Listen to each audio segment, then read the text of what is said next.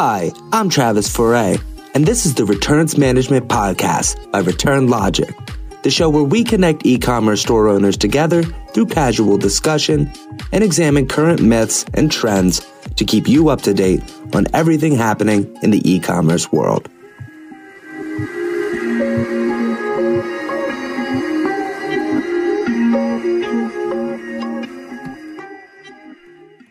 On today's episode, we're discussing sustainability in e-commerce, the effect it has on retailers, and what retailers can do to fix this issue.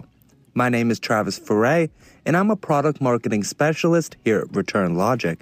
And today, I am joined by David Gonzalez, Senior Growth Marketer here at ReturnAlytics. So without further ado, let's get this show started. To begin today's show, we're first going to start by defining the scope of impact that returns have on sustainability and the planet. That's right, Travis. So the carbon footprint that returns leave is astronomical. In fact, I was reading in Retail Dive that in 2020, consumers returned over $428 billion worth of products, with only about 50% or half of those returned products making it back on the shelves. So that means half of that ended up in landfills. Wow, yeah, that's really crazy to think about. I know as a consumer myself, if I'm going to make an exchange, I'm assuming that product's going to be resold and not end up in a landfill. But as you just mentioned, about 50% of returned products end up in landfills. So actually, to build off what you just said, I read some research that was conducted by Optoro that stated that each year in the U.S., 5 billion pounds of returned goods end up in landfills. So if you take that percentage that you mentioned, 50%, and turn it into a number, it's going to be around 5 billion pounds of those returned goods that actually end up in landfills. And that's also not to mention the 15 million metric tons of carbon dioxide that are also emitted just in the transportation of returns. That carbon footprint that returns leave is obviously a huge issue that needs to be addressed.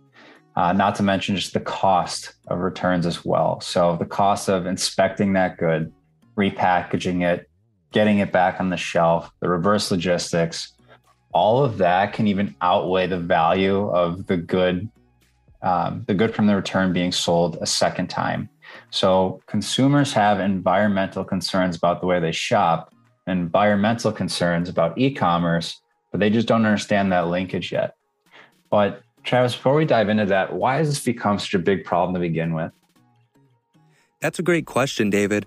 I believe it comes down to a few things. Number one is the explosive growth of e-commerce. We had this worldwide pandemic that shut down stores, shut down restaurants, lock-ins were in effect. People were forced to stay inside. And so they logged onto their computers and started checking out some of these online stores. And they quickly realized there's a lot more options, there's a lot more colors, sizes, and just in general, people realized that they like shopping online versus in brick and mortar stores like in the past. And we know that e-commerce tends to have higher return rates just because of not being able to see the product, feel the product, try it on, things like that.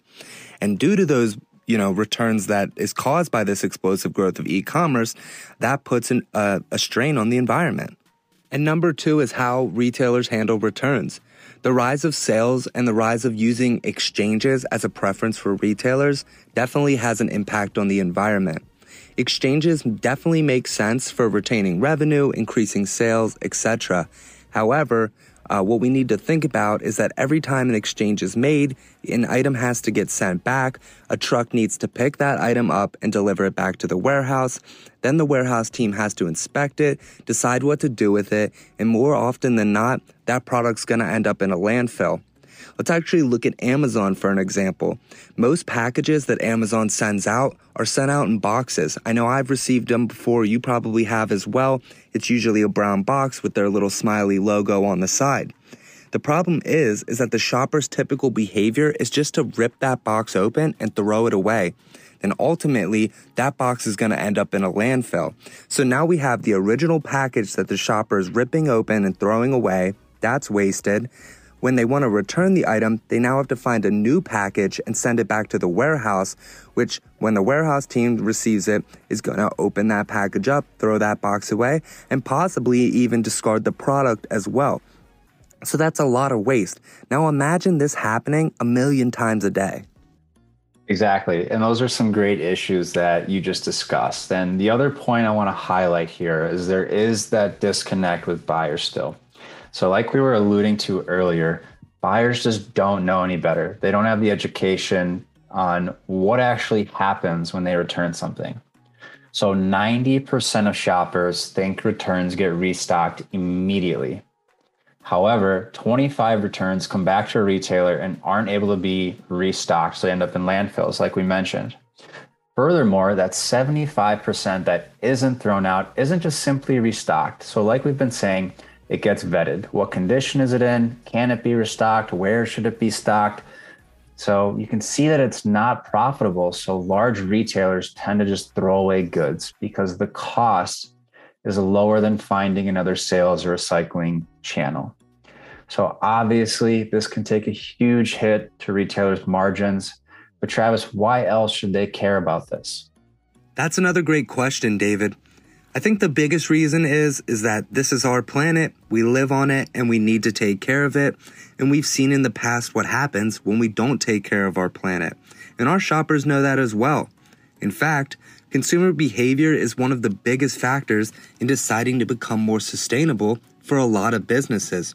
I actually read an article by strategybusiness.com that said in 2019, 35% of respondents said that they actually choose sustainable products to help protect the environment.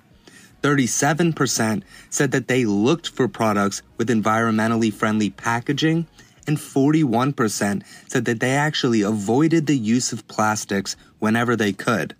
Yeah, wow, that's a lot of stats. Why don't you keep them rolling? Yeah, of course. Actually, according to those same findings, 78% of people are more likely to purchase a product that is clearly labeled as environmentally friendly. 75% of millennials are actually willing to pay more for an environmentally sustainable product. 77% of Americans are concerned about the environmental impact of the products they buy, and 76% of Americans said that they would actually switch their preferred brand if they were offsetting carbon emissions. Those are some great stats. Thank you.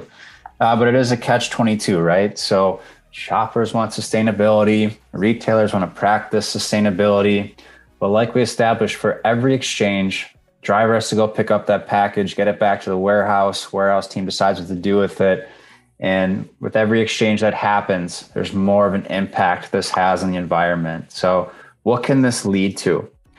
Unfortunately, it's an effect called greenwashing. Greenwashing is where a company spends more time and money on advertising the fact they're environmentally friendly, as opposed to actually offsetting their carbon footprint.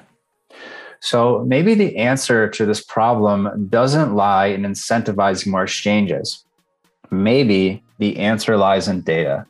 So some listeners aren't going to like to hear this, but 2/3 or 66% of the time, a return is a retailer's fault. 23% of the time, a shopper received the wrong item. 22% of the time, the item wasn't depicted correctly on the website. 20% of the time, a shopper received a damaged item.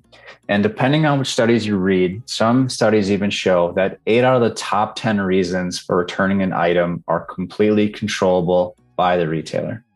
So quick question for you, David. If all of these things are in the retailer's control, then what can they do about it? Yeah, that's a great question. And I think the person that answered this best is probably Michael Relic. So he's the co-CEO at PacSun. And the way that he framed this is perfect. He said, everyone's focused on what were my sales yesterday, but nobody stops and says, what were my returns yesterday? And the big reason why is because data is siloed throughout the organization. It's not easy to go and actually pull all the data necessary to find out what's driving returns. It's very onerous, so it's kind of like taking out the garbage. People tend to ignore it. So I love that quote. It's perfect. So like we highlighted earlier, between 66 to 80% of returned products are within the retailer's control. So the first step for both retailers and shoppers is education. But retailers need to know why returns are coming back so that they can be addressed. The shopper needs to be aware of the cost of their returned item so they can make an informed decision on what they want to do. But it's not just return reasons alone. In general, e-commerce returns produce 15% more landfill waste than brick and mortar. Why? It's simple. It's inefficiencies in the reverse logistics. So what retailers can do is, in addition to auditing their return reasons and returns data, they can look at their reverse logistic costs. And there are some new tools that returns management companies have come up with as well to help this issue. Yeah, that's a great call out. There's definitely tools out there and other ways that retailers can become more sustainable. The first one that comes to mind for me is eco-friendly packaging. Earlier, we discussed the typical shopper behavior is to open up the package and then throw it away. So something like biodegradable bags can have a huge impact on the sustainability of a business. That and fitting more items into a single package. I mean, how many times have you ordered 3 or 4 items online and you receive them all on a separate day, all in a separate package? So being able to fit more items and then only shipping out one box can also have a huge impact. Then more on the returns management side, I mean, there's a lot of use cases for returns data. So you can use returns data to improve your product descriptions. So taking a look at your returns data to see if a lot of shoppers are saying that the item didn't look like the picture online or the quality was depicted incorrectly. Being able to set those expectations, improve those product descriptions so that when your shopper receives that product, they know what they're getting, their expectations are set, and they're more happy with the product and less likely to return it. Beyond that, there's improving the actual quality of the products. So if you look back at your returns data and you can see that a lot of people are returning a specific shirt because it's damaged, well, maybe that has a quality issue, and every time it's getting sent out, when it's shipped, it's being ripped. So that's never going to change unless we actually improve the quality of that product and make sure it's not getting damaged in transit. Then there's improving your reverse logistics and efficiencies. So you can look back at your returns data to figure out if your 3PL or shipping carriers are taking too long to get your items back to the warehouse or taking too long to get the right item back to the shopper. I think it's super important to create workflows to get returns back as fast as possible because that actually improves the odds of them being able to be resold.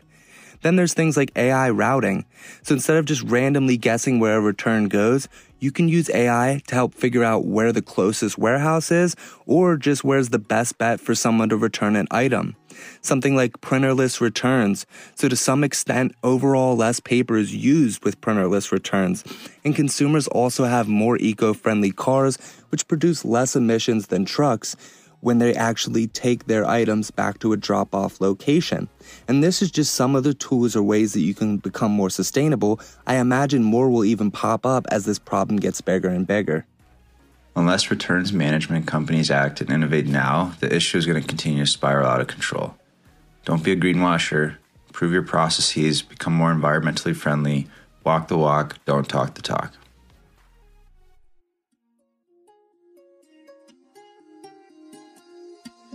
Thanks for listening. Catch another episode, learn more at returnlogic.com, and find us on YouTube.